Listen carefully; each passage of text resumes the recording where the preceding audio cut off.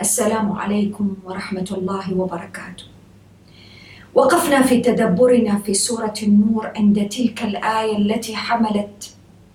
التي حملت معها وعدا بالبشارة للمؤمنين المتبعين لمنهج الله سبحانه بالتمكين في الأرض، تمكين قوة وعزة، تمكين حق يبدل الله سبحانه وتعالى فيه أحوالهم من الخوف إلى الأمن بكل أشكاله وصوره.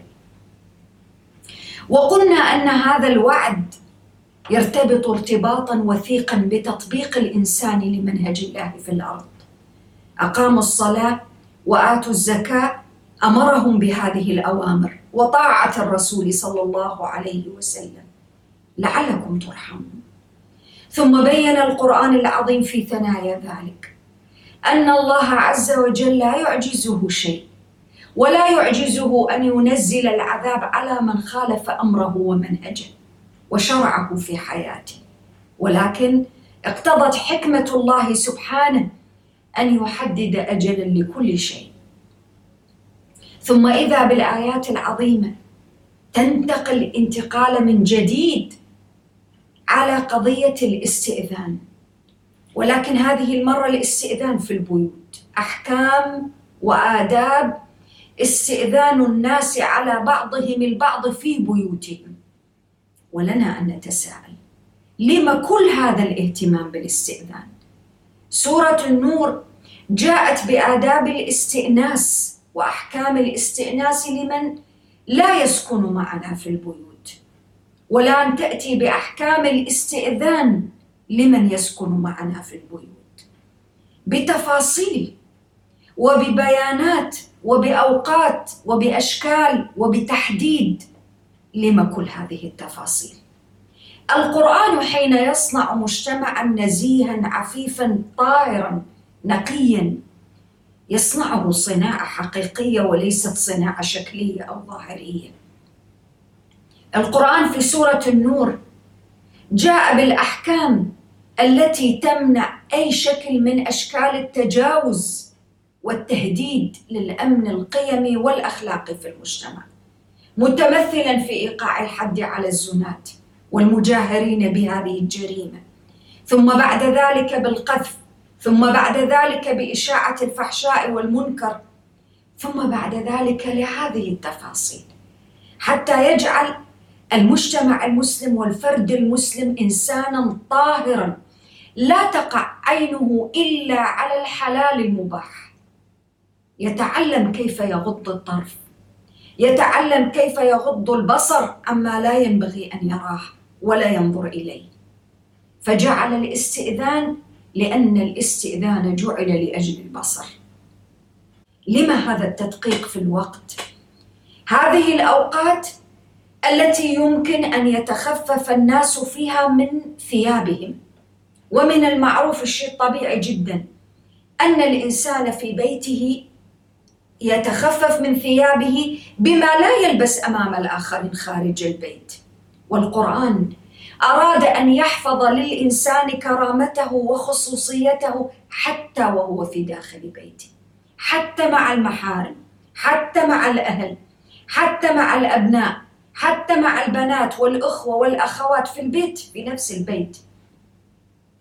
هناك خطوط، هناك ضوابط لأجل أي شيء، للحفاظ على البصر، فلا يقع البصر إلا على صورة طاهرة تليق بإنسانية الإنسان وكرامته. حتى النظرة العفوية التي يمكن أن تحصل نتيجة لدخول الإنسان بدون استئذان، القرآن منعها وأمر بالاستئذان حتى لا تقع عينك إلا على ما ينبغي أن تقع عليه. لا ترى من أهلك أو من أقاربك أو من أمك أو من أختك ما لا ينبغي أن ترى ولو كان عفويا. تدبروا معي كيف يربي القرآن نفوسا نزيهة عفيفة طاهرة من داخلها في بيوتها قبل أن تكون طاهرة في خارجها. هذا الحرص على هذه الطهارة والنزاهة والنقاء كيف جاء به القرآن بهذه التفاصيل الدقيقة؟ وكيف جاء القرآن بعد الحديث عن أن الإيمان التزام، وهذا الالتزام يقتضي القيام بالصلاة والزكاة يأتي إلى التفاصيل في أحكام وآداب الاستئذان. كما ذكرنا سابقا ونذكر، الدين كل لا يتجزأ، أحكامه، تشريعاته، آدابه، صوره المختلفة جاءت تؤسس كيانا متكاملا وليس متفرقا أو مجزأ. الله سبحانه وتعالى يريد منك طاعة في كل جزئيات وتفاصيل حياتك. وتدبروا كيف ختمت الآية. ختمت الآية: ليس عليكم ولا عليهم جناح بعدهم طوافون عليكم بعضكم على بعض كذلك يبين الله لكم الآيات والله عليم حكيم. الأحكام والتشريعات لا تريد أن توقع الناس في الحرج والضيق والشدة ولا أن تضيق الخناق عليهم، ولكن تريد أن تنظم حياتهم. هناك فرق بين النظام والتنظيم وبين تضييق الخناق وإيقاع الناس في الحرج، وهو منفي عن كل أحكام الشريعة. قال: يبين الله لكم الآيات والله عليم حكيم. آيات واضحة ظاهرة في معانيها. وسبحانه وتعالى كم مرة في سورة النور ذكرت عليم حكيم، يعلم بخفايا الأمور، يعلم بمقاصد النفوس، يعلم بأن العين حين تقع على شيء لا ينبغي أن تقع عليه ستبقى الصورة فترة طويلة جدا من الزمن في الذهن، في العقل الباطن للإنسان، وقد تولد لديه العديد من الإشكاليات التي لا يريد القرآن أن تكون في نفس الإنسان المؤمن. أراد النفس أن تكون طاهرة خالية من العقد النفسية المختلفة التي يمكن على فكرة أن تأتي وتتحصل من خلال منظر رآه الإنسان أو نظر إليه حتى ولو كان عفويا بدون قصد. كثير من الإشكاليات النفسية في علم النفس أثبتها أنه ممكن أن تتأتى للإنسان لأنه قد وقعت عينه على صورة ما كان لها أن تقع عليه، فجعل الاستئذان وفصل فيه هذا التفصيل. قال: وإذا بلغ الأطفال منكم الحلم فليستأذنوا كما استأذن الذين من قبلهم. حتى على الأطفال لمن يبلغ الحلم تحديد الوقت. بعض الآباء والمربين والأمهات لا سقف زمني للطفل، هذا لا يفهم، هذا لا يعرف، وهو قد بلغ ووصل سن التكليف والتمييز، ومع ذلك هذا لا يفهم، لا حرج أمامه. والقرآن يريد أن يصنع أفرادا وبيوتا قائمة على الستر والاحتشام. إن الستر والاحتشام يولد الطهارة والعفة. هذه الجرائم التي أشرنا إليها وذكرنا أن هناك خاصة في الآونة الأخيرة في بعض المجتمعات المسلمة بدأت تظهر بعض الإشكاليات بين ذوي الأرحام من جرائم الزنا وما شابه والعياذ بالله والاعتداء. هذه من أين جاءت؟ هي لها أسباب، هذه مشاكل، هذه الأزمات لها مشاكل. فربي سبحانه وتعالى حين يقول في موضعين في قضية الاستئذان هنا: يبين الله لكم آياته والله عليم حكيم، له حكمة. حين يشرع أمرا ويأمر بأمر له حكمة، عالم به، عالم بما يصلح أحوالكم، عالم بما يصلح شأنكم. وكذلك هو سبحانه عليم بما يفسد عليكم حياتكم وشؤون معاشكم. هؤلاء الأطفال إذا بلغ الأطفال منكم الحلم فليستأذنوا كما استأذن الذين من قبلهم. حين يصلوا إلى تلك المرحلة عليهم الاستئذان. وكما ذكرنا للأسف الشديد بعض المربين والأمهات والآباء لا حدود للأطفال، لا يعرفون كيف يربون الأطفال ويضعون لهم ضوابط ونظم وحدود يسيرون عليها في حياتهم لأجل أي شيء؟ لأجل أن يحمى ذلك الإنسان منذ تلك المرحلة في حياته المبكرة، يحمى من أن تقع عينه على شيء لا ينبغي أن تقع عليه. حماية في داخل البيت. ونحن يمكن أن نتساءل هنا، الفرد الذي يعيش في بيت كهذا محمي من كل العوامل التي يمكن أن تؤدي إلى الانفلات أو الانحراف، ثم يخرج من بيته فيرى كذلك مجتمعاً عفيفاً طاهراً، لا نساء متبرجات ولا فيه عدم تستر واحتشام، ولا فيه نظرة زائغة من هنا أو من هناك إلى الحرام. هذا الإنسان أنى له أن تأتيه الجريمة أو يدور بخلده حتى أن يقترف جريمة أو فاحشة؟ يعيش في طهارة، وبالتالي حتى نداء الغريزة الطبيعي الفطري سيكون له مصب ومنفذ الحلال فقط، لأنك أنت قد ضيقت كل المنابع التي يمكن أن تؤدي إلى الحرام. هذا الذي يبينه الله لعباده. كذلك يبين الله لكم آياته، والله عليم حكيم. والنص على مرحلة بلوغ الأطفال للسن التي ينبغي أن يكون فيها استئذان له دلالة في علم النفس كذلك. الإنسان حين يصل إلى هذه المرحلة تتكون في تلك الفترة من الزمن، من حياته، من عمره، تتكون في تلك الفترة الدوافع والنزعات والرغبات والغرائز وكيفية التصريف والنظر فيها. سن حرجة جدا لا بد أن ينتبه إليها الآباء والأمهات. ونحن ذكرنا في أكثر من مرة أن القرآن في سورة النور يؤسس لمبدأ الستر والعفة والاحتشام في البيت وبين الأهل والأقارب. فالمرأة لا ينبغي لها أن تظهر ما يمكن أن يؤدي إلى الفتنة حتى أمام هؤلاء من الإخوة. لا تظهر المفاتن التي يمكن أن توقعهم في الغلط أو في الحرام. العفة، الاحتشام، حدود الاحتشام والعفة. ثم إنك أنت حين تنشئ الصغار أولادا ذكورا وإناثا على الحشمة وعلى الستر، ستصبح مسألة الحشمة والستر مسألة فطرية طبيعية جدا، لا يرون فيها قيودا، بالعكس تماما يرونها هي هذا الشيء الطبيعي، كما يرون في غير التستر الشيء الذي يخالف الطبيعة.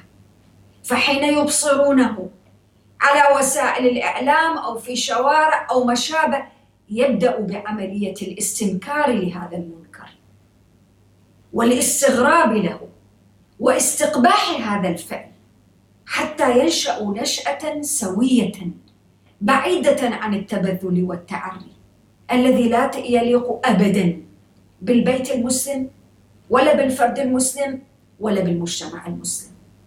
قال: والقواعد من النساء اللاتي لا يرجون نكاحا فليس عليهن جناح أن يضعن ثيابهن غير متبرجات بزينة وأن يستعففن خير لهن والله سميع عليم.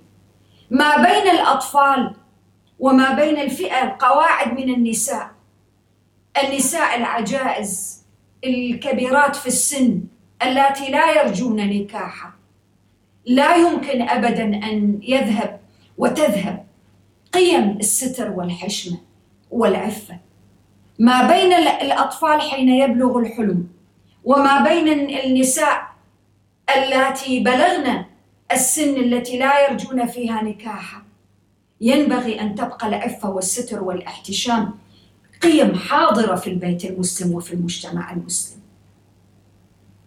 إذن العفة والحشمة ليست قيدا، فبمجرد ما أن تصل المرأة إلى مرحلة معينة من السن تريد أن تتخلص منه. وحين تضع وتتخفف من الثياب الظاهرة تخففا لا يؤدي إلى كشف عورة ولا إلى إظهار فتنة ومحاسن على الإطلاق، حتى يبقى للمجتمع النظافة والنزاهة التي هي عليه والتي ينبغي أن تبقى ملازمة له. ثم تدبروا في اللفظة وأن يستعففن خير لهن والله سميع عليم. الاستعفاف كم مرة ذكر في سورة النور؟ وليستعفف الذين لا يجدون نكاحا، وأن يستعففن خير لهن. أنت حينما تريد أو لا تجد طريقا للنكاح على سبيل المثال، عليك بالتوسل بوسائل العفة وطلب العفة. العفة قيمة من أعظم القيم في المجتمع المسلم وفي الإنسان المسلم.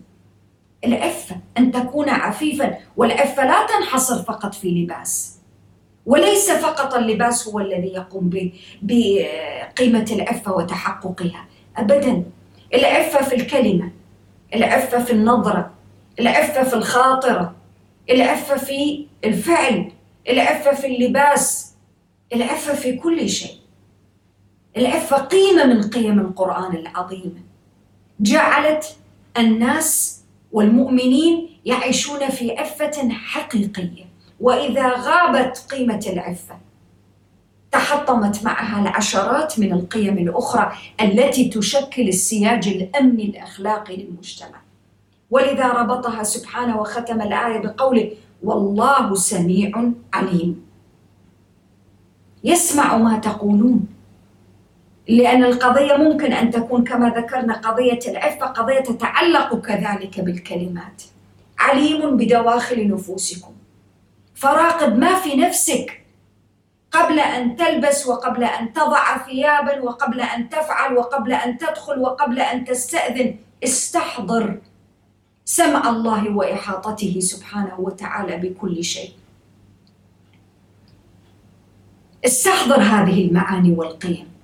إيمانك بهذه الصفات لله عز وجل من مقتضيات ذلك الإيمان أنك أنت لا تدخل ولا تخرج في مكان إلا وأنت مستحضر لهذه الصفة. الله سميع عليم، فإذا كان الله عز وجل قد أحاط بكل شيء علما، كيف أتعامل مع ما في نفسي؟ كيف أطهر السريرة؟ قال ليس على الأعمى حرج، ولا على الأعرج حرج، ولا على المريض حرج، ولا على أنفسكم أن تأكلوا من بيوتكم أو بيوت آبائكم أو بيوت أمهاتكم. حتى تفاصيل تناول الطعام حين لا تجد هؤلاء الناس ذكرت في هذه السورة الكريمة في الأنواع التي ذكرتها الآية. كيف القرآن يأتي بكل هذه التفاصيل؟ كيف القرآن يعلمنا متى نأكل وكيف نأكل وكيف يسمح لنا أن نأكل ومن أي البيوت يسمح لنا أن نأكل أو نتناول الطعام. ما هذه الدقة المتناهية في هذه التفاصيل الدقيقة. قال ليس عليكم جناح أن تأكلوا جميعا أو أشتاتا حتى في تناول الطعام. فإذا دخلتم بيوتا فسلموا على أنفسكم، حتى حين لا يكون هناك أحد في البيت، أنت حين تسلم وتلقي التحية تسلم على نفسك. تدبروا في هذه المعاني التي تجعل فكرة الاستئذان مرتبطة بفكرة السلام الداخلي الذي ينعم به الإنسان. وذكرنا نحن فيما ذكرنا، قلنا أن كلمة السلام عليكم هي ليست مجرد كلمة، هي إعلان، هي شعار حقيقي، وليس مجرد شعار بالكلمات، شعار عميق تعززه وتكرسه عشرات الأحكام والآداب التي جاءت في القرآن لإشاعة السلام في داخلك، في نفسك، في بيتك، في البيت الذي تدخل فيه، في المكان الذي تأتي إليه وتزور. تحية من عند الله مباركة طيبة. تدبروا كيف التركيز على قضية السلام. فسلموا على أنفسكم تحية من عند الله مباركة طيبة. وصفها بكل هذه الأوصاف. فكيف للناس بعد ذلك أن يستغنوا عن هذه التحية وهذا السلام بألفاظ أخرى، هاي وهلو، صباح الخير وأنت صباحا. كيف؟ تدبروا كيف وصفها القرآن. تحية أولا من عند الله، لأن هو الذي شرعها لكم. هذا السلام هو الذي علمكم أن تقولوا السلام عليكم، فهي من عند الله. وكل التحايا الأخرى ليست من عند الله، من عند أنفسكم، من صناعتكم، إلا السلام تحية من الله، هذه واحدة من عند الله. ثم وصفها بالبركة، ثم قال طيبة. فإذا كان السلام محاط بكل هذه المعاني العظيمة، كيف لا تسلم على نفسك؟ كيف لا تلقي السلام؟ كيف لا تشيع السلام في حياتك؟ البركة مقترنة بالسلام.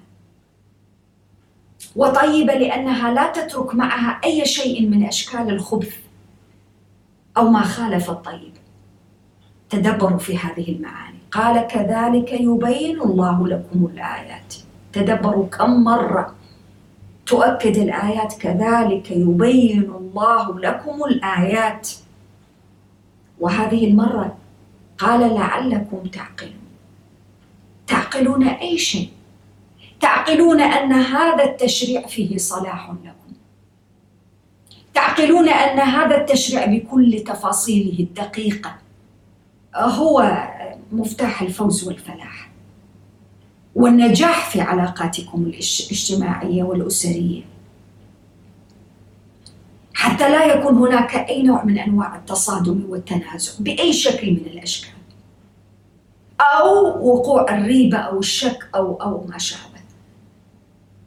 تدبروا كيف القرآن يدخل في كل هذه التفاصيل.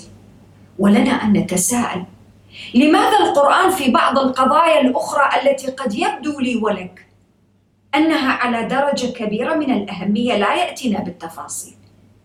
الشورى على سبيل المثال لم يفصل لنا في كيفية الشورى، تركها لأحوالنا، لأزماننا، لبيئاتنا المختلفة، لأوضاعنا، نحن نتصرف فيها، وضع الإطار العام فقط دون تفاصيل. ولكن في قضية الاستئذان، وفي قضية السلام، وفي قضية التعاملات في الأسرة الواحدة، وفي قضية آداب الاستئناس يفصلها تفصيلا دقيقا، حد الكلمة وحد الوقت. لماذا؟ هذه لا تتغير، هذه لا تتبدل، هذه مرتبطة بالطبيعة الإنسانية التي خلق الله الناس عليها، وهو عليم بها، فلذلك فصلها وبين فيها الآيات وأوضحها بيانا لا يحتاج معه تفسير، فقط يحتاج إلى التطبيق والتنفيذ في واقعك حتى تفهم. وتدبروا في الآية التي جاءت بعدها، قال إنما المؤمنون، حصر الآن الإيمان، حرف قصر وحصر، إنما المؤمنون الذين آمنوا بالله ورسوله. الإيمان أن تؤمن بالله ورسوله، ومهدت له كل الآيات التي جاءت قبلها. الإيمان أن تؤمن بالله ورسوله إيمانا يدفع بك إلى الطاعة والانصياع لأمره في واقع حياتك، يدفع بك إلى أن تقول سمعنا وأطعنا، يدفع بك إلى أن تلتزم بهذا المنهج في كل جزئيات حياتك، في بيتك، في الشارع، في مكان العمل، في مكان السوق، في مكان البيع، في كل مكان، حين يسمعك أحد وحين لا يسمعك أحد إلا الواحد الأحد، حين يراك الناس وحين لا يراك إلا رب الناس. إيمان، التزام، آمنوا بالله ورسوله، إيمانا يدعوهم إلى العمل الجاد الحقيقي. وإذا كانوا معه على أمر جامع له أهمية كالحروب وما شابه لم يذهبوا حتى يستأذنوا. لماذا يستأذنوا؟ طلب الانصياع تحت القيادة والشعور بمعنى القيادة الحقيقية في المجتمع. وتدبروا في الترابط، سورة النور تكلمت عن هذه القضية في البداية، تكلمت عن تشريعات، تكلمت عن حدود، عن إقامة حدود. من يقوم بكل هذه؟ القيادة. الذي أنتم أطعتم هذه الأوامر وهذه التشريعات لم يذهبوا حتى يستأذنوا. إن الذين يستأذنونك أولئك الذين يؤمنون بالله ورسوله. ربط بين الاستئذان من الرسول صلى الله عليه وسلم، طلب الخروج، طلب الدخول، وبين الإيمان، دلالة على الإيمان ومؤشر على الإيمان. وفي النهاية فأذن لمن شئت منهم، لا مخالفة في منهجه وأمره، هذه هي المطلوبة. قال لا تجعلوا دعاء الرسول بينكم كدعاء بعضكم بعضا، قد يعلم الله الذين يتسللون منكم لواذا. المجتمع المسلم كان يعيش فيه من المنافقين من يعيش، فلما ذهبوا في غزوة الأحزاب وغيرها، ولكن خاصة في غزوة الأحزاب، كانوا يتسللون في خفية لواذا لأجل أي شيء، لأنهم لا يهمهم قضية الاستئذان أو الطاعة. الإيمان بالنسبة لهم لا التزام فيه، والقرآن يؤكد الالتزام. قال فليحذر الذين يخالفون عن أمره أن تصيبهم فتنة أو يصيبهم عذاب أليم. تدبروا في الربط بين الإيمان وبين المخالفة والطاعة. لا تخالف وأنت مؤمن أمر الله ورسوله في شيء من أي جزئيات حياتك.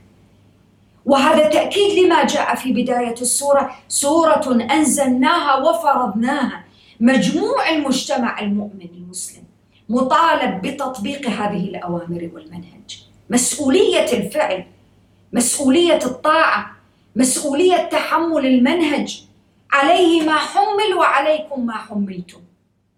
حمل البلاغ وقد بلغ صلى الله عليه وسلم، وحملتم أداء الأمانة وتنفيذ المنهج في الحياة وفي الواقع وفي السلوك.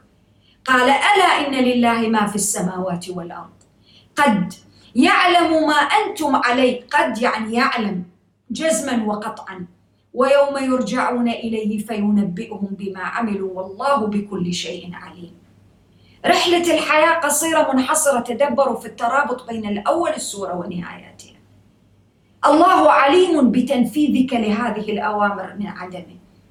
الله عليم بمدى حرصك على تطبيق منهجه في الأرض أو لا. الله عليم بكل شيء، ويوم يرجعون إليه فينبئهم بما عملوا. مسؤولية الجميع في المجتمع المسلم تطبيق هذا الشرع، تنفيذ منهج الله في الأرض. لا تعتذر بشتى أشكال الأعذار المختلفة، فالله بكل شيء عليم. عليم بعذرك، عليم بضعفك، عليم بنيتك، عليم بما في داخلك، عليم بمخاوفك، ولذلك صدرها فقال ألا إن لله ما في السماوات والأرض. لما لا يطبق الناس منهج الله في الأرض؟ لما لا يسيرون على أوامره؟ خشية هذا وخوفا من هذا، وخوفا على رزق من هنا ومن هناك، وخوفا من التحديات. فالله طمأنك، قال لله ما في السماوات والأرض. الرب الذي أمرك بأن تطيعه في منهجه له كل السماوات والأرض ومن فيهن، فأنت ممن تخاف من عباد أمثالك لا يملكون لأنفسهم نفعا ولا ضرا ولا موتا ولا حياة ولا نشورا. لله ما في السماوات وما في الأرض، لله ما في السماوات والأرض. فحين يأمرك الله سبحانه وتعالى بتنفيذ أوامره ومنهجه وشرائعه، اعلم أن الذي يأمرك قادر على كل شيء، قدير بيده كل شيء، فكيف تخالفه؟